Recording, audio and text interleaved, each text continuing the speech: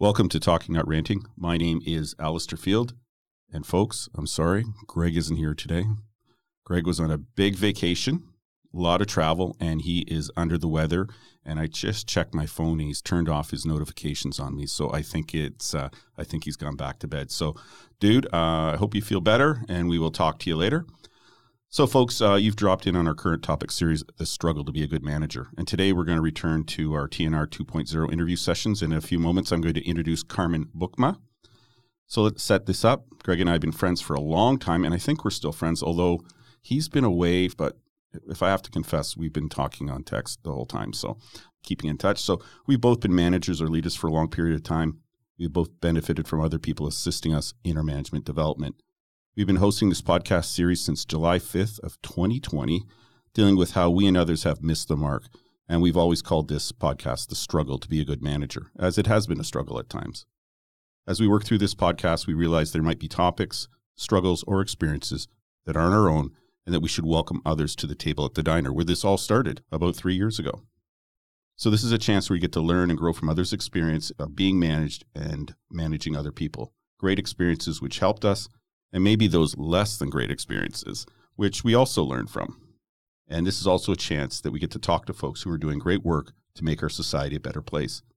And with everything else that we touch, we want it to be a good, healthy conversation. So, welcome. Carmen, how are you? Hey, it is so good to be with you, Alistair. Thanks so much for letting me come. I'm doing really well, thanks. And you've been on vacation, so you're relaxed? Well, yeah, sure. Yeah. You know, it takes a while to decompress and then ramp back up. So I feel like I'm back in the ramped up stage, but I'm doing well. Did you go to work today? I did. Okay. Yeah. So let's talk a little bit about Carmen before we get going. So she is currently serving as the senior pastor of the Meeting House, which is a multi-site church based in Oakville. She's married to Ben, who I have not met, and she has 3 kids, Ellie, Zeke, and Silas. She's passionate about helping other people discover and understand more about their faith, and nothing energizes her more than working alongside and leading teams of people. And that's something I resonate with. I've always benefited from really close partnerships or working in small teams, getting stuff done. Mm-hmm. When she isn't working, she enjoys playing ultimate frisbee. I got to say, I don't know what that is. Hiking, playing games with her kids, and finding things that make her laugh. And I'm all about finding things that make me laugh because I think sometimes we need that. Don't we ever? More of that. More of that. More of that. Yeah. Mm-hmm. It's funny. When we were developing this podcast, Greg was counseling me on a workplace transition. And quite frankly, we either had to do this podcast or start doing some stand-up. And neither of us stay up that late because apparently you have to stay up really late in the comedy world to get a spot on a stage. And if you're not known, that could be 2 or 3 in the morning, and that just can't happen for us. So podcast it was then, hey? Podcast it was. We can plan our own time. That's right. I think there's maybe 2 people in Staples Studio right now, and these people are getting used to us. And every once in a while they come by and nod. So and we're only here maybe once a week, so it's pretty good. So. We were talking about who to invite, and your name came up because we've talked to a lot of people, senior police officers, consultants, half of Greg's partnership group because they all write books. I think there's been 3 or 4 of them in here so far. But we've also, we've talked about a wide variety of people. We talked to a millennial. We found a millennial and talked to them. And then the idea, your name came up because in the church environment, you, of course, are a pastor, but if you look at all the groups of people that you interact with, so other pastors, staff, people above you, overseers or executive, whatever you call them in the church, and as well, I think probably 95% of the people you deal with are either volunteers or people that just show up. And so when we were talking about management and leading people, that's really different than some companies like, highest number of people I've ever looked after is 28. And I don't know how many people are kind of signed on to the Meeting House right now. It's in the thousands. And so I thought, we've got all these other aspects. Let's bring in nonprofit, religious organization. Somebody can speak to some of these things because I think there's a lot of lessons to be learned, good and bad. And I think it's just another really healthy thing to talk about, another way of approaching it. Yeah, that's great. Yeah, I think you're right. I think there's some similarities for sure, whether you're in the corporate world or the nonprofit world, but there absolutely are some differences. And it'll be fun to kind of chat a little bit about maybe what those are. Absolutely. Yeah. So let's go to the first question. And usually I give this to Greg, but he's not here. So if you could share experiences that you've had that positively helped you grow as a leader of a team or as an organization. Yeah, absolutely. I feel like I just want to give the disclaimer right off the top that everything I say feels like it's such common knowledge. And I have to remind myself that A, maybe it's not, but B, if you're listening and it is, that's probably a really good reinforcement that there are some basic principles to leading and managing. And I think the things that have contributed to the experiences, I think back over my experiences of being a team member and a leader, there's a few keywords that stand out. Consistency is one of them. Authenticity is another, and shared experience. And when you put those things together, that can be expressed in all kinds of ways. But when you put those things together, often it results in a positive work environment or a positive team environment. I think back of the teams have been in, and the ones where there are marked memorable experiences that have bonded us and moved us closer together are when there's been a shared experience. Sometimes as the leader of that, you have to cultivate that. Depending on the context that you find yourself in, it happens naturally. And this is where that nonprofit piece comes in. As I lead a church, one of the unique differences, I think, is that while the team I may be leading or participating in may be smaller in number, 5 people, 12 people, whatever, the scope of the people we're actually impacting is so large, and that becomes our shared experience. And that becomes the filter through which we make decisions and through which we have experiences together. Shared experiences as a team, I think, are so important for building trust, because when you have a shared experience, there are barriers that just dissolve that you don't even realize you've put up. And so if you're listening and you're thinking about this from the angle of being a manager or being a leader, an inventory piece you always want to be considering is, what shared experiences am I providing for the team I'm a part of? Married very closely with that, though, you can't really have one without the other, is that consistency and authenticity piece. Consistency, I think, is like this underrated value of leadership. I think it gets a bad rap because maybe it's boring, maybe it's not as shiny. I have not yet read a leadership book, I'm sure they're out there, with the word consistency in the title. But there is something to be said for the faithful, steady, consistent presence of the person who's leading you. And that has been so powerful to me in pretty much every experience I've had of being led. The person that was present, consistent, and steady, I often learned more from them, and the experience of me being on a team was more positive. And that as I've stepped into leadership roles of managing others, that's a question I'm always asking myself, saying, am I being consistent and present and steady with the people I'm leading? And then I said authenticity, and we all know what that word means. And that is maybe more of a buzzword that we could find a few books on. We could find a few articles on. But to do the work of saying, what does it actually mean to be authentic as a person? And then cultivate that within the team. Those are the things that have led to positive experiences for me in both being on a team and leading a team. Yeah, I find those joint experiences, common experiences, in probably all the places that I've worked, that's not been a problem, just in the types of industries that I've been in. But that consistency, oh my goodness, I think that's something people struggle with because they don't keep it top of mind. They don't understand how important it is. And I was explaining to somebody, I don't know, weeks ago, months ago, whenever it was, I was having a conversation. I said, listen, people expect rules and expectations, and they don't like it, but they will challenge it. But there's chaos if it doesn't exist. And that consistency in applying those things is just so important, and consistency in turning up. And the authenticity, that's something I have heard the buzzword, but I don't think people give a lot of serious thought to it. Like you can't say one thing and do another. Absolutely. People watch what you do. They don't care what you say. They watch what you do.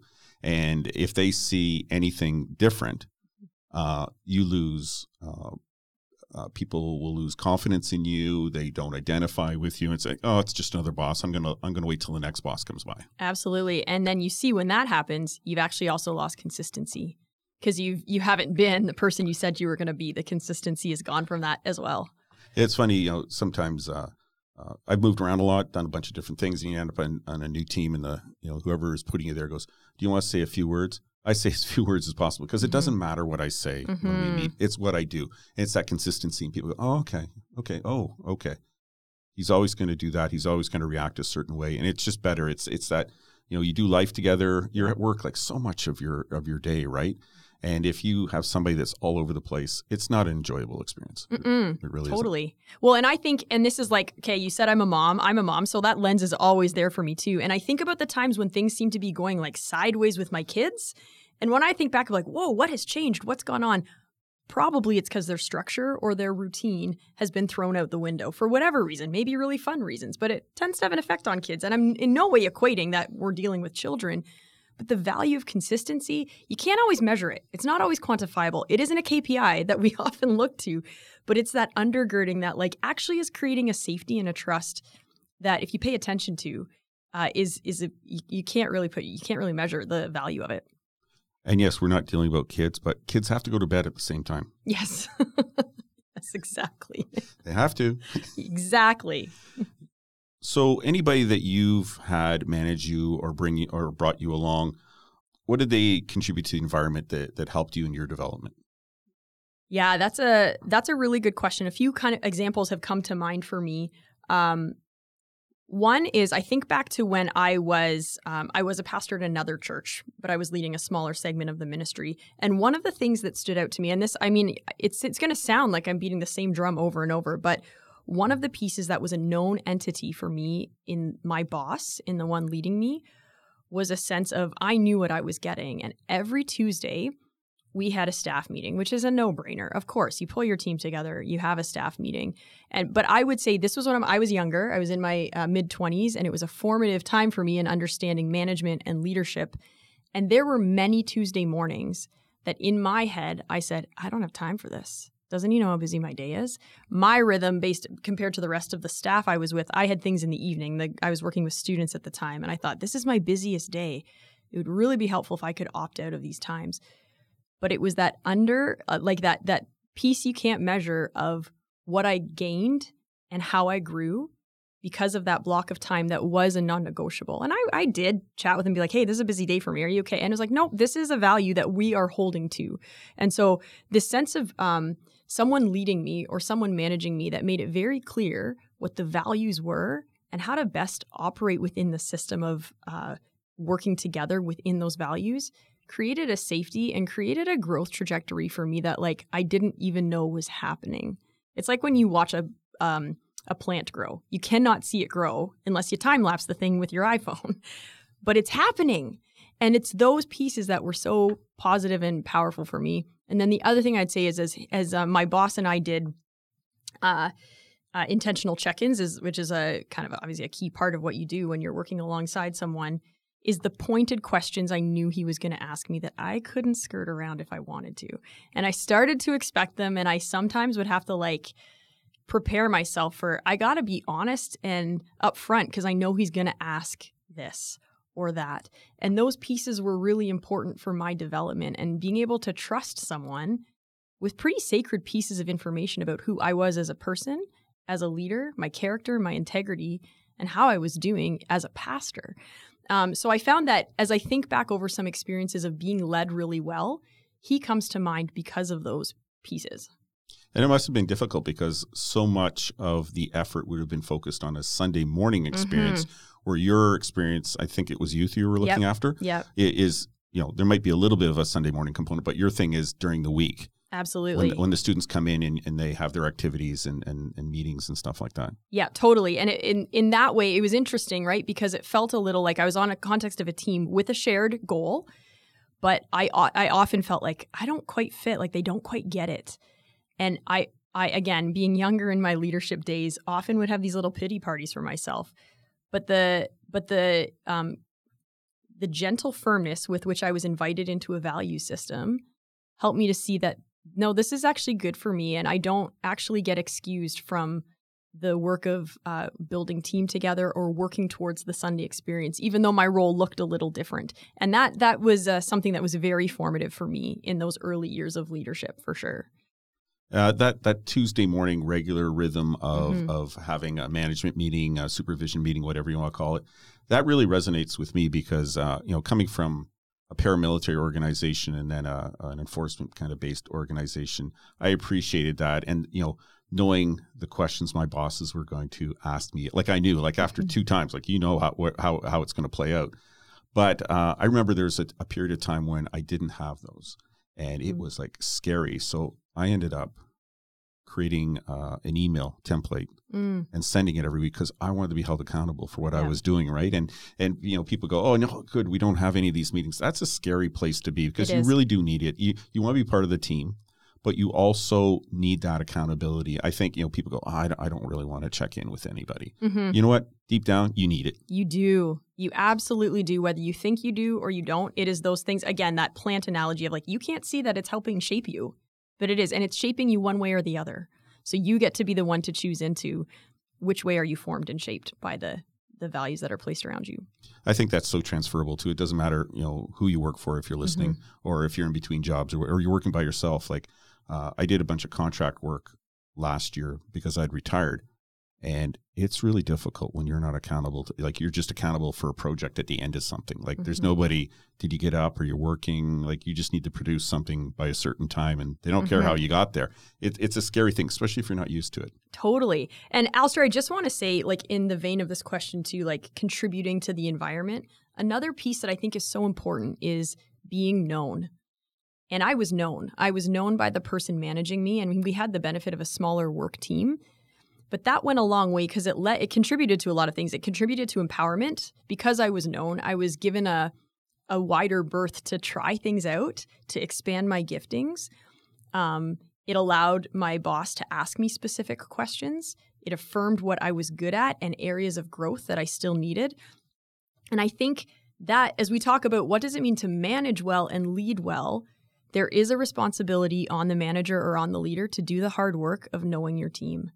And this is one of those areas I think that we sometimes want to cut corners because we think like, well, they're just here to do their job. This is what they got to do. And as long as I keep them accountable to this, yeah, you're right. You're right. There's the checklist of are they producing what they are supposed to produce? But when you know the people you're leading, it changes how you can equip them, affirm them, and develop them beyond what the job description is on the piece of paper that they hold for their role. I think that's a really significant point. And how else do you create trust unless you know these people and you know what they're good at, you know what maybe they need to work on, and you know what they'll do in a certain situation? If you don't know them, how do you really create trust? Absolutely. For sure. And you look at it like the relationship bank, and you're building equity in the relationship bank. And it's like little things that maybe in and of themselves are relatively insignificant. And for high functioning, high capacity people who have busy calendars, those are the things that maybe can feel like, I don't really have time for that coffee or that encouragement note or whatever it is. But those things build up, and they create a solid foundation of trust, authenticity, and consistency that you don't see the results of until the fruit's already there. That's cool. That's cool. And these are such basic things. And I agree with you 100%, especially in this environment right now where so many people are working at home. We're cutting corners. Totally. And like, how do you get to know somebody on Slack or on a text or whatever system you're using, Teams, whatever it is? How do you truly get to know people? It's hard. It absolutely is. You have to be deliberate. And you said that word, I think, earlier, that you have to be deliberate. And I think as a manager, I mean, many managers also do something besides just manage people, but I don't think you can cut corners on this. Understanding who people are, they understand you. How else are you going to build that trust, be able to do things? And like, I want people, if they mess up, to come and tell me, listen, we have a problem. This is what happened. This is how it's kind of falling out. I don't want to read about it in the Toronto Star tomorrow. I don't want my boss telling me because somehow it's worked its way around the organization, right? And I think that deliberate approach to things, to people, and plus people have value. Like they're more than the person that makes the widget. Absolutely. Yeah. We're all like a comprehensive mix of all the things that make us who we are. I don't know how many times I've had conversations and people go, well, this person does that. So, yeah, but you know what? We got a bunch of people sitting around that room that have interests and other skills. They're just here right now. But do we really know where they've been and what they've done? Yep. You don't know what talents are sitting there. Absolutely. And the more you know people, the more that the shared experiences you cultivate become significant. Absolutely. So were there some experiences that weren't as enabling, that challenged you, that you learned from? Yeah, absolutely. I mean, I could take, I don't know, this is a trickier one, right? Because it's like, are any of my former bosses going to listen to this? But we usually go by a no-name basis, and Yeah. we make the details a little bit vague so nobody knows for sure. That's how I've approached this There you because go. the negative experience is a severe learning curve sometimes. Absolutely. It is helpful in our experience. Like so often people go, oh, this is what was good. This was good. No, sometimes there's some challenging situations that happen out there and you learn really quick. Absolutely. And I say that in jest, actually. I don't hold any sensitivities because I'll share a few. One of them is a miss I think I've made in leadership over the years. The biggest area, I think I could like summarize all of it into the one category of, I don't even know what word I would use. Like, I guess inauthenticity. And I know it sounds like I'm beating the same drum, but like people can sniff out inauthentic. Is inauthenticity even a word? I might be making up a word here, people. A facade. There you go. They can sniff that out really quickly. And I think what has made that a poor experience, that in and of itself isn't a great characteristic of someone you want to be under. You don't want that in your manager. But the reason, at least in my experience, based on how my personality is wired, is it causes self-doubt in myself. And that's what has made it a really negative experience. And I've had that in various places, on small scales, maybe in larger scales, where maybe I've asked a question or questioned something and said, this doesn't seem right, or you're holding something back and it's not allowing me to do my job, and have been told, like dismissed in a sense of like, no, that's either not for you to worry about. You don't have that you don't have the right pulse on that. Just kind of get back to doing what you need to do. And while that in and of itself isn't a great characteristic, what it's done for me is made me like sit back and think, am I missing something? Am I being petty? Am I being feeling over entitled to something I shouldn't have? And I've now, been in management leadership roles for like almost 2 decades. I'm learning, no, there's something to that. And you can sort of trust your gut and realize what you've experienced in those circumstances is someone who isn't being as authentic as they could be and not trusting the people they're leading enough. It's their prerogative as the leader to choose how much they want to trust you with. But it certainly makes a difference when they withhold information that maybe would be helpful or don't empower you to do stuff that maybe is beyond the scope of your role. And it's those experiences, so that's a bit more of a general example, but it's been those experiences in various roles that have left me questioning, is something wrong with me? Am I missing the mark? Maybe I am not as good as I thought. But 99% of the time, my assessment actually was bang on. And as in hindsight, you realize. Yeah, I think that translates to me as there's been a few times where I'm walking around and going, there's been some conversations. Have I missed a meeting? Mm-hmm. Like, have I not been trusted with something? Mm-hmm. Like, how am I supposed to make a decision Mm-hmm. if somebody's holding on to information? Absolutely. And then you go, do they not trust me? Yep. Am I not on the inner crew on this? Like, this is my issue, and yet there's obviously people talking about the decision that needs to be made, and I'm not part of those decisions. I think that's come up in a whole bunch of talks between Greg and I about how many times you walk around going, did I miss a meeting? Totally. And is that not such a disorienting feeling? It doesn't feel good. And again, in and of themselves, yeah, maybe one time it's okay. But when you stack those up on top of each other, that's not the feeling you want your people to have that are working with and for you. That isn't creating the words I said earlier, which I don't need to keep repeating because, same drum. Well, it's interesting. I had a boss that would say, listen, I know you're dealing with this. There's a little piece over here, and I can't tell you what's going on with it. Exactly. There's discussions going on, and it's a little fluid right now. Mm-hmm. As soon as I have something to give you, I'm going to share it with you. But just let you know, I'm not hiding anything. There's something being worked out that involves a bunch of other people and a bunch of other sections or whatever. And when it comes to fruition, as soon as I can tell you this stuff, I'm going to let you know. And isn't that such a difference? Subtle shift makes the world of difference in what your team will be experiencing. Absolutely. Now, I said I would also give an example of maybe where I have missed the mark as I've led other people. So I want to... That's where the money is. That's where the money is. Go ahead. I was just, as I was reflecting on this question, I think, and we're going to talk a little bit later as you ask a few more questions about understanding your own leadership style. I fully admit, and this is a growth area for me, it's something I'm always taking inventory in myself, is I am likely a bit of an absentee manager. And that's like actually a category. And, I don't walk around self-deprecating like, woe is me, this is me, but it's something to pay attention to. And I think there have been times, I know there have been times where I've probably been more absentee with the teams I've led than I should be. Not because I'm sitting at home being lazy, but because I have filled my calendar with the wrong things. And there's always been a reason. I've always been able to justify it with actually a good and true reason. And there's always been understanding from the team I've even led. But when that happens often enough for a season, or you just get into a habit of like, it's actually easier if I cancel those meetings because they're so busy and work on this because it's more interesting. Over time, that measures up to a distance between you and the people you're trying to lead. The times we did check in started to feel a little more transactional, a little more like, just tell me what you're working on. Okay, that's fine. And you start to miss the richness of a safe, trusting work relationship. And so I fully admit there have been times I've missed the mark, and I've had to own that at times. Thankfully, the teams I've led have been gracious and we work together and we grow. But absolutely, that's a growth area for me, is wanting to be present more. And because that's not like my default, I got to work at it a little bit more. Yeah, I think if Greg was here, he would characterize this as the meeting, coming together, having these conversations. And, sometimes you talk about nothing, but you're together. Yeah.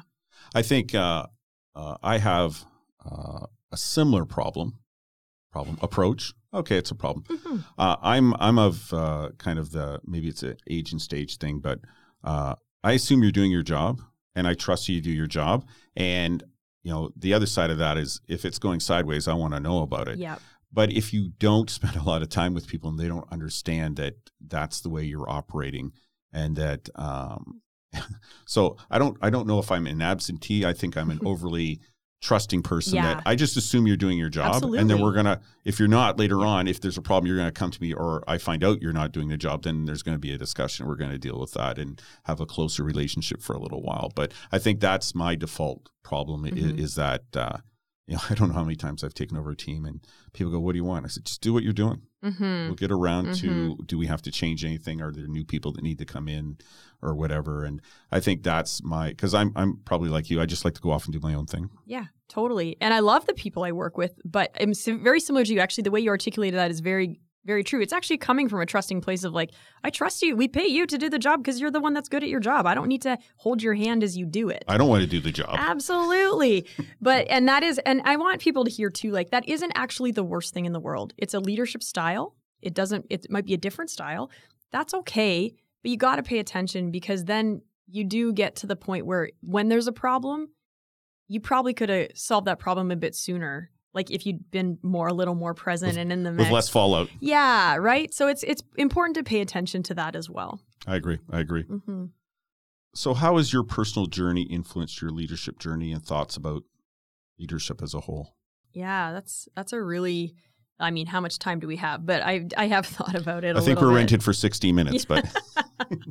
I think the biggest thing I want to say about this is my personal journey. When I hear those words, I think of a few things. I feel like personally, I've been afforded a lot of really beautiful opportunities, and I have to give credit to that. I've had mentors in my life since I was a teenager.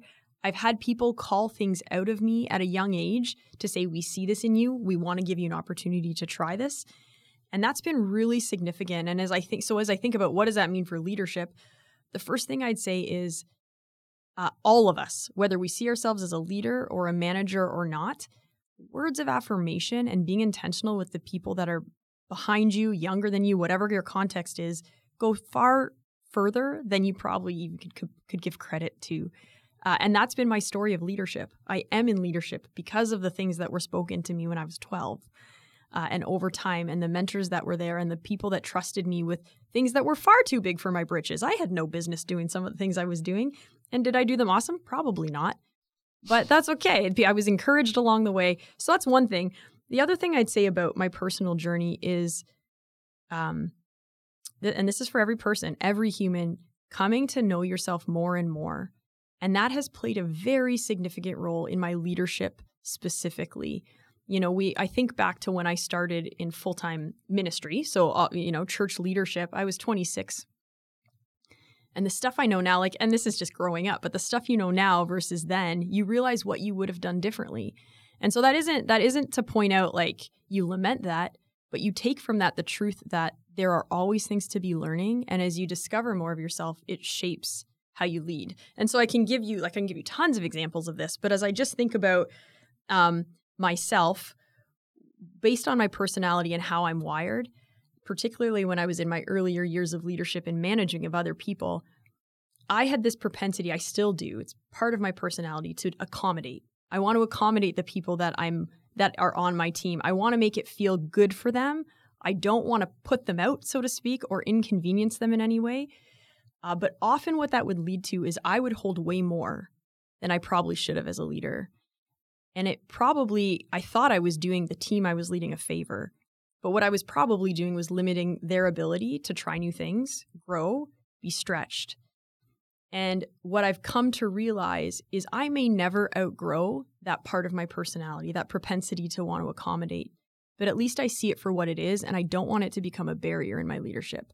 So I have to just see it and be like, okay, there's that. I'm going to lean into the discomfort of realizing, I feel like I'm being inaccommodating, and realize that might not actually be true.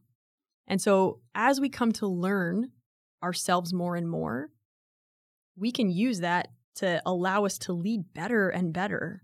But that comes with self-awareness, and it comes with self-care and development. We are stewards of who we are as people. And what we can do with the stewarding of who we are is allow it to cultivate a leadership that is richer and deeper than it probably was years ago for myself and for anyone else. Greg should be here. He's written a book and he talks about this stuff all the time. But there's a couple things that really resonated with what you just said. The first one is people giving you an opportunity. So because of my relationship with the denomination, I went and worked in a group home for 4 years, which led me to university, which led me to the police. But, I left the police after about 21, 22 years. I had another opportunity. And people go, "Oh, you didn't like it there?" I said, "No, I loved it there." I said, I got to do things.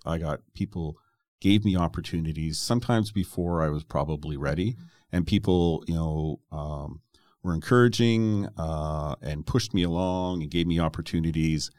And I go, I value that, and moving around and not getting into ruts and things like that. And those people that pushed me and said, no, you should go over there now and do that. You should go work with these people. That is so impactful on younger people when people are earlier on in their careers that, you do kind of pay it back and give people those opportunities, because I benefited from that. Yeah. Right. And I just think it's so important. And,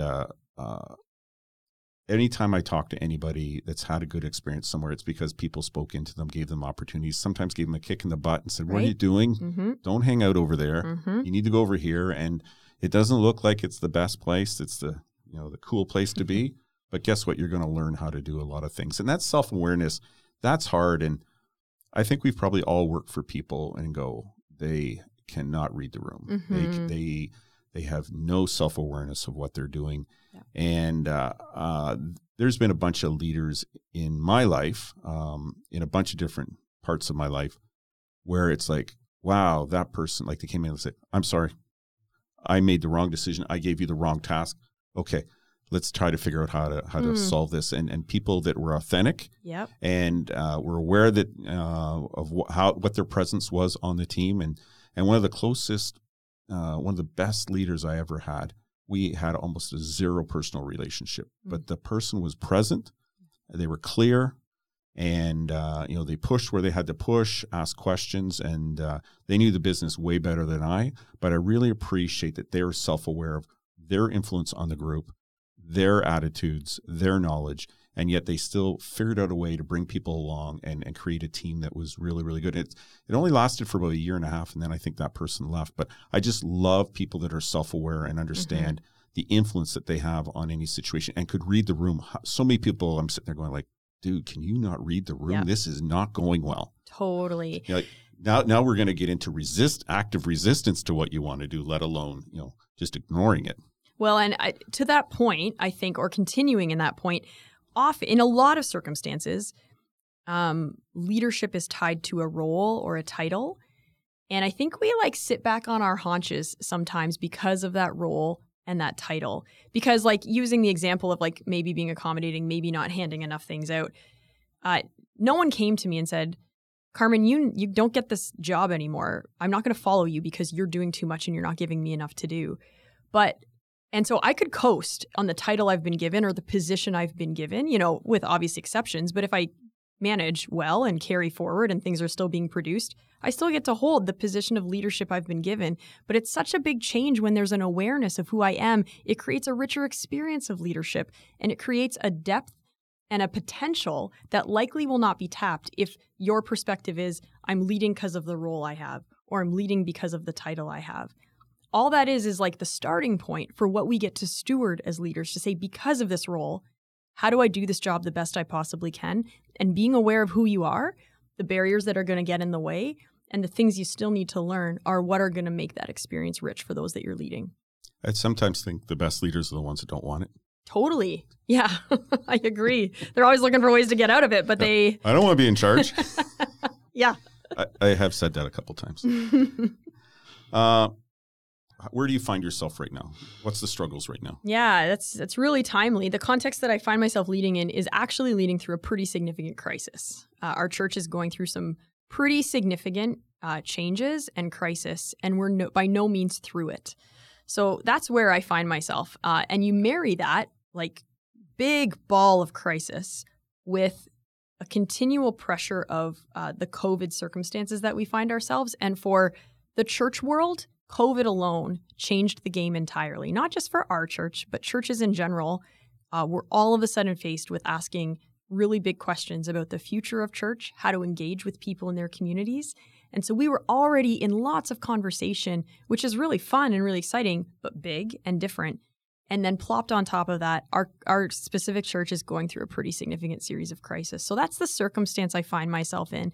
And as reflecting on your question here, the thing that I think I'm trying to take from this very tenuous season of leadership is separating the current reality of crisis with the kind of leader I want to be. Because so often in situations that are tricky or tenuous or downright awful, we find that we become reactive leaders. Maybe out of necessity, because things are moving at a pace that you just can't humanly keep up with, other than using your wisdom and your giftings to react and respond to what's been put in front of you. And so that's part of it. If that's your situation right now, don't shoot yourself, don't beat yourself up for feeling badly about reactive. But I always think healthy leaders are ones that can stay ahead of reaction and lead out of intention. And so a question I have, and I said this to my team prior to like the immediate crisis we're in and more related to COVID, something I said to my team a number of times as we were just wading through, like, how do we do this, is when we get through this, whenever COVID is over, what do we want people to be saying about how we led them? And I think that's a question we need to ask ourselves as leaders often is, at the end of this all, what do we hope people are saying about us or about the company or about the circumstance? And that allows you to kind of separate the current challenge of the day or the week or the month with what are the higher level principles and values that I can still strive for as a leader regardless of this. And so using COVID, we'll use COVID as an example. Some of the things I hope people say about me as a pastor and us as a church are things like, even though we couldn't meet, I felt known by my pastor. Even though we had to meet online, I felt like there were ways for my family to connect with other families. Whatever those things are, everyone's leadership experience is different. The current crisis we're in, some of the things I'm hoping people hear are, in the midst of crisis, our leaders were present, as honest as they could be, and pointed us to Jesus as a person of faith. That is a basic goal that we always have. Is it's not actually about us. We're pointing people to Jesus, and obviously in the context of the church and the pastoring, that's my heart, and that's where I'm at. So anyways, I'm rambling a little bit here, Alistair, but like separating your leadership principles from the current realities you find yourself in. That's really cool because you and I spoke before we turned on the mic, and the crisis you're dealing with, I was on a team that used to deal with those crises for smaller churches. Mm-hmm. And we go in there, and I really appreciate the situation you're in, because there's some people, when they experience those crises, they've already hit the accept button. They're mm-hmm. moving on. Like mm-hmm. they're licking their wounds. Okay, what's next? What can I do? And there's other people that are just starting the marathon, and it's going to be a long marathon, mm-hmm. right? And I remember going into a couple smaller churches. There was a group of us. It just wasn't me. We all had different skill sets. And not 100% sure what mine was, but it might have been humor, but those weren't really stand-up comedian type events. But what I really appreciated, and I think what the leaders that we went to talk to, like sometimes you walk in there and they're like, we're just reacting. We have no idea what's next. We are exhausted. This is 4 days in, and we are just, and these are people that don't get paid, right? I mean, these are volunteer kind of people that are running the church, and so. What I really like sometimes is that, somebody comes in and just takes the heat for a little bit, has some conversations, gives you perspective. And companies that are in crisis right now, and there's a lot of things going on in the world, right? The economy, inflation stuff. And I think, what you said, sometimes people sit there and they've got the blinders on. They're going like, I just need to deal with the next crisis. And they're not looking far away. And sometimes it takes a little jolt. And one of the things I like being on that team is we would come in and be there for a couple of weeks on and off and take the hit and give people the respite just to say, okay, where are we now? Yeah. Like, let's go look down there. And I think what I find interesting about the online nature of the Meeting House is I'm working remote now for the first time in my life. Yeah. And I'll tell you right now, if you'd asked me 3 years ago if I was going to work from home, I would have said, there's no way. Yep. I don't feel comfortable with it. I don't feel comfortable with the people working for me, working from home. There's this whole trust thing. And now I'm in. Like I want somewhere to go every once in a while to connect with people. And absolutely. Especially the people that I might work with. And, we're here in Staples Studio on Dorval Crossing here. And from when we started coming in here till now, there's a lot more people going around, and they actually, Greg and I are the podcast guys. They don't know our name. They just call us the podcast guys. But I think, you've had to transition into a different model and basically turned into a TV corporation. Yeah, a little bit. Right? And yet, which also provides some opportunities because I know there's people far and wide that are kind of part of your community. And, I don't know how when things get back to normal, whatever normal is going to be, how that's going to factor in. But, there's a lot of things from what you've been talking about that I think are transferable to a lot of organizations and stuff like that. Like there's people I've been working with for a year and a half that I have never met. Yep. Right. Totally. And two-dimensional on a screen is not the same as sitting across from somebody and seeing their body language and their reactions and seeing them in 3D.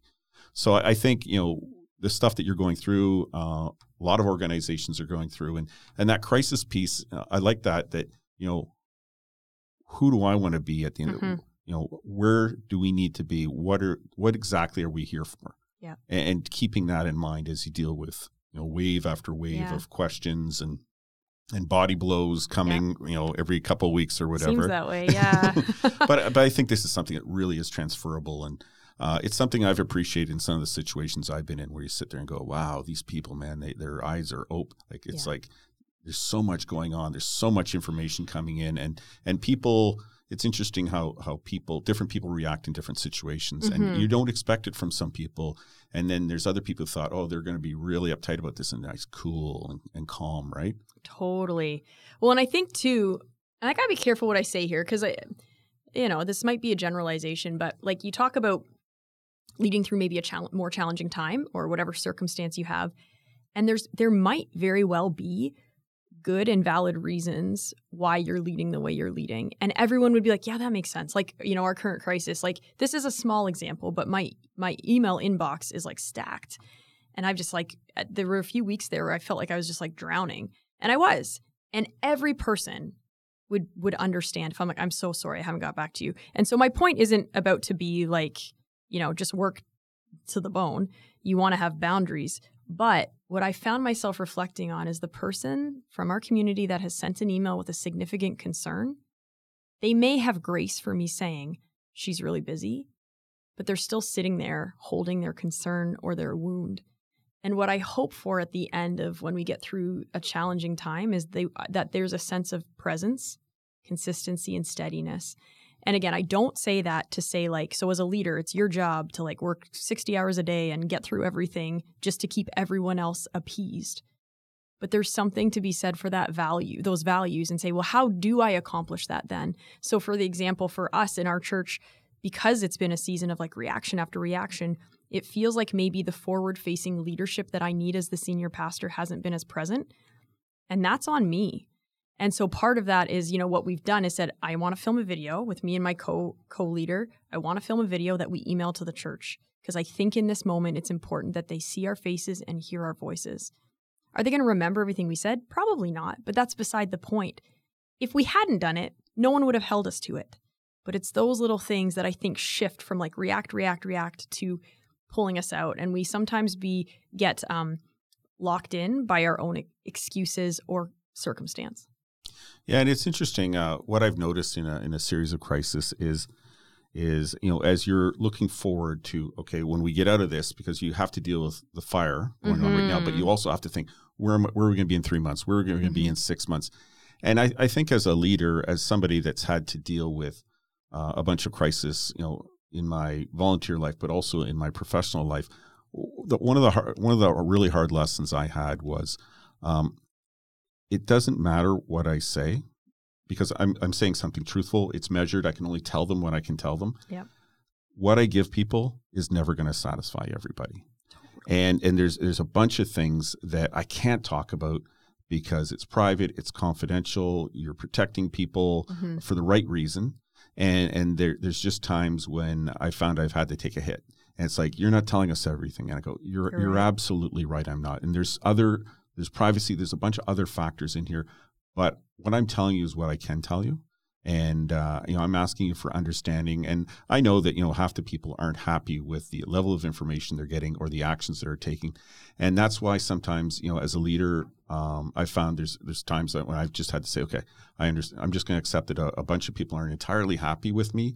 But I know that 3 months down the road, 6 months down the road, that all these efforts that we're doing, all the things that we're putting into place to solve the problem, to protect the people, support the people that are involved, it's what we are as an organization. And it's been tough. I can appreciate the situation you're in. I think you're probably 10 times any situation that I've been in, but I do appreciate, talking about crisis and talking about our perspective on it. And, we just want to, I love it when people are understanding. Say, listen, Alistair, I don't agree with what you're doing. I don't 100% understand, but we're here for you.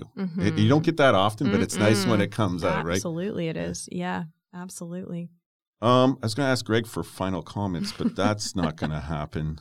I hope you're feeling better, buddy. Greg's really being the absentee manager today, wouldn't you say there, Alistair? He's usually not this quiet. It's the two of us. Bang, bang, bang. We can talk about nothing, and it's like 60 minutes. There right? you go. And I think we're at about 48 minutes, and we've covered a lot of ground. Probably a lot more ground than Greg and I would have covered. I'm just kidding. No, one of the things that we started this podcast because I was going through something. He was starting a new business, and it's that rich conversation where there's times when we just don't agree. We're very different people. And but it's the conversation that's important. Absolutely. And if at the end of the day you go, okay, I appreciate your point. I disagree with you, but I understand where it's coming from and intention, and it's just so important. So I see our time is winding down here. Any final thoughts? Oh man, such a big question. And you're a preacher. I'm going like, what am I doing? I'm giving her the stage. Like, I think I have 5 hours on this microcard, so we're probably good.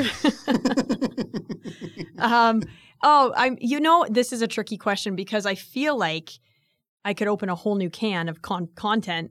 Or more importantly, though, I think the things we've talked about really are at the essence of what leadership is. I find myself in a season of going back to that piece of knowing who I am and embracing the pieces of me. I used to shirk away from the stuff I wasn't good at and thought that's not what people want to see. They want to see me thrive. They want to see me lean in and shine.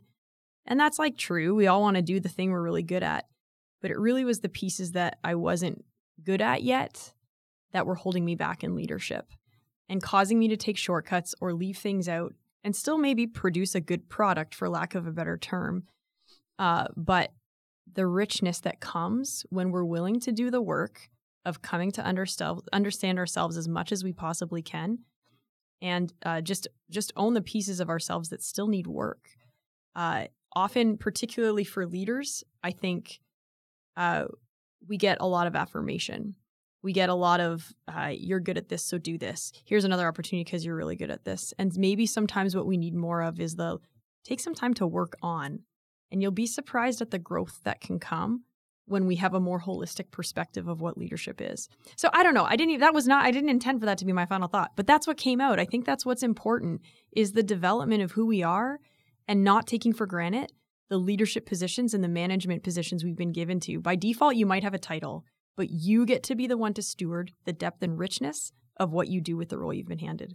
I really like that. And that's why we only ever have an outline. We don't have anything written down because how we start in the beginning and what our final thoughts are, who knows, right? Right. And I think that's really the money shot in this type of conversation is like it goes to wherever it goes. Absolutely. And I think that's such, if we could have every discussion like this where, as you're talking, you're working things through and then you go, you know what, this is important. I've never discussed this before. Yeah.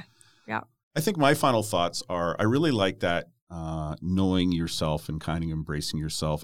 I think we've all worked for or with people that have this big facade up and they want to be this certain type of person. And I don't get angry with that. At this stage in life, I feel bad for them because it's like, you're really good at something and it's okay to say you're not good at something else or you don't have knowledge in that area. Totally. Because, I've seen people around the table go, okay, we don't have anybody that knows how to do that. Oh, there's this person, they're on our contract list. They know how to do it. Well, let's get them in here and let's get it done. Get her done. Rather than, kind of messing around and setting somebody up to fail on something. But I really like that self-awareness piece. And I think I was in University for Social Work and the first year was we had to do a communications lab. And it's like, really? Really?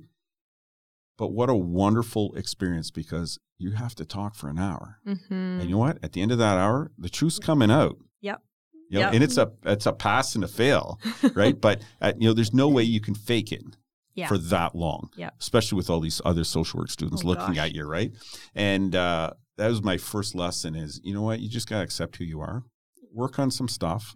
And when you're talking to people, do they see the real you? Yeah. It's Alistair all day, every day. Yeah. I mean, this is what it is, right? And different, I've had people sometimes say, really? Yeah, you asked me if I know how to do this? No, I don't. You want me to go and do it and figure it out and grab some people and work this out? 100%. But I'm not going to say, yeah, sure, boss, it's all worked out because it's not. I don't know how to do that. Yeah. I actually said that to a boss once. He said, I'd like you to look after this team. I said, I don't know anything about that. That's awesome. I've never been interested in that. There you go. We're going to hire some people for you. And you see, think of the experience then, like the richness of time saved. You didn't have to put up a facade for however long you would have felt you needed to put up a facade. It's better for everyone. I don't think at the end of the time with that team, I really understood what they did, but we made some good hires. So that's what it's all important. About. Yeah. No, I really appreciate, this conversation. Is there anything going on? This is the point in Hot Ones where you get to say this camera, that camera. I don't know if you've watched that. I have not. Really? Yeah. Oh, okay. You've missed out on a whole side of culture. Yeah, okay. It's the best. So is there anything going on or anything you'd like to draw anybody's attention to with the Meeting House or anything like that? Oh, boy. Alistair. It's the plug time. It is the plug time. It's the plug time. I got to be transparent as we talk about the things we know about ourselves and the things we don't. The short answer is not really. I have not written any books, people, if that's what you're hoping for here. Oh, I thought that was the minimum for getting into this interview. I know. I lied earlier, got in, made up some fake titles about consistency on the title of a book cover or something. The things going on currently in my world, like I said, as we navigate a unique situation as a church, our church is pretty forward facing. So obviously there's always an invitation to be engaging with what our church is involved in. I'm passionate about teaching and preaching and pointing people to Jesus, like I said. And there are ways to find out more about the Meeting House online. Engage, I don't know if you have ways that you do contact information through your podcast, but that's my world. Those are the things that are currently going on for me. I'll put the website in show notes. Perfect. That's great. And I will say, we hardly talked about humor, but that's always what's going on, right? I love, if you can find me on those socials, send me whatever memes you can have. They're giving me life these days. So I'm going to send you a link to YouTube to watch Hot Ones. Okay. It's all about chicken wings. Oh, yes. I do know what you're talking about. Yes. Now that you say that. See, I'm not as uncultured, people, as maybe Alistair made me out to be. No. I mean, it's I think the best interview series around because you torture people and they tell you everything, right? I am very thankful that there are no spicy wings sitting in front of me as we have this conversation. So the thing is, one of the things I really appreciate about the Meeting House is it's forward thinking and how accessible it is to everybody, but also things like the music are off the charts. Yeah. Like I know that there's been a number of people in the music groups that serve there is probably the better word, that are professional of one, like Junos and stuff like that. And it's a really good experience for people. Thank you very much for coming by and having this conversation. It was awesome. Sorry, Greg. You missed out, Greg. He did miss out. This was a party. This was a party. Hey, Alistair, thank you for having me. It's honestly a privilege to just have a space to process and chat. So thanks. It's good to get to know you as well. Yeah, ditto. Yeah. I agree. So in conclusion, we hope that some of what we have spoken about you find helpful. We hope that you didn't find anything we spoke of offensive or made you angry, because that's not what we're about. And now Greg has this philosophy, so I'm going to try to regurgitate it. Maybe that's not the right word either. Try to repeat it. So if, as we were speaking, there's something that resonated with you and you go, yeah, I struggle with that. I try that as well. Or yes, that's something that I believe in too, and I find it to be successful. That's a good thing. But if we said something that maybe challenged you, that made you think about how you approach things, or maybe you just plain don't agree with anything that we've said today, that's not a bad place to be as well, because you need to think about it.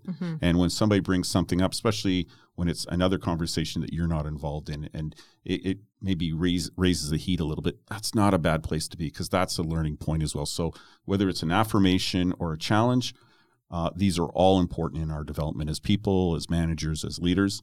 A big shout out. Greg loves these, and he's not here. And I always hide what it is. I almost forgot because he's not sitting here to remind me, but we like to do a shout out to a new place that we find is listening to the podcast. And like I've said, folks, we're limited to 50 cities. So I've had to slice the data a little bit to try to get some of those places that maybe haven't listened to us as much, because the top 5 or 10 are just off the charts. So I split it this week, and a city popped out, Hackney, United Kingdom, which I believe is part of London. I hope I don't say something that causes some friction between football clubs over there or anything. But Hackney, UK, welcome to the club. So thanks, folks. And we're on a bit of a hiatus. We will be putting out some content over the summer, probably half as much as we usually do. It depends on what we're doing. I think Greg is going away again at the end of this week or the end of next week. So I'm not sure if we're going to be popping in again next week or not. But thank you very much for hanging out with us, and have a good day. Bye now.